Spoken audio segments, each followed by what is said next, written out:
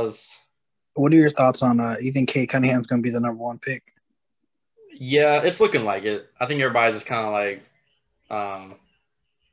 cumulative type of thing. I mean, I don't even know any other high-rising other players. Is he going to be a Houston Rocket?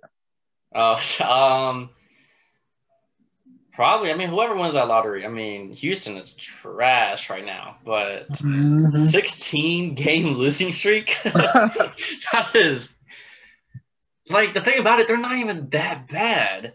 Like roster-wise, like golly, they got John Wall. Like poor John Wall. Like he fell off.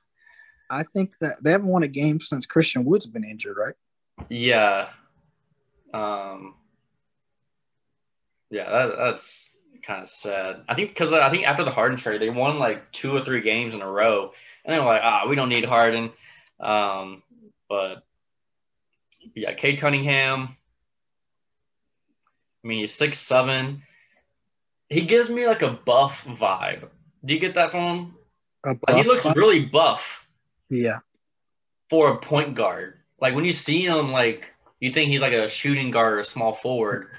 I watched the second half of the Baylor-Oklahoma State game. Yeah, that was the semifinal game. And, like, his ability to just take over, and, like, he was just stronger than everybody else. Like, golly. Yeah. Yeah, if he's the first pick, he'll be the second, I think, Dallas guy to be picked first overall. Who's the first? 1990. You know? It's not obvious. I don't even know. My dad did. Larry Johnson. Don't even know. I don't know who that is? Why do I know who that is? I mean, I know because Dallas. Was he big in college? Larry Johnson, 1990. Cade Cunningham.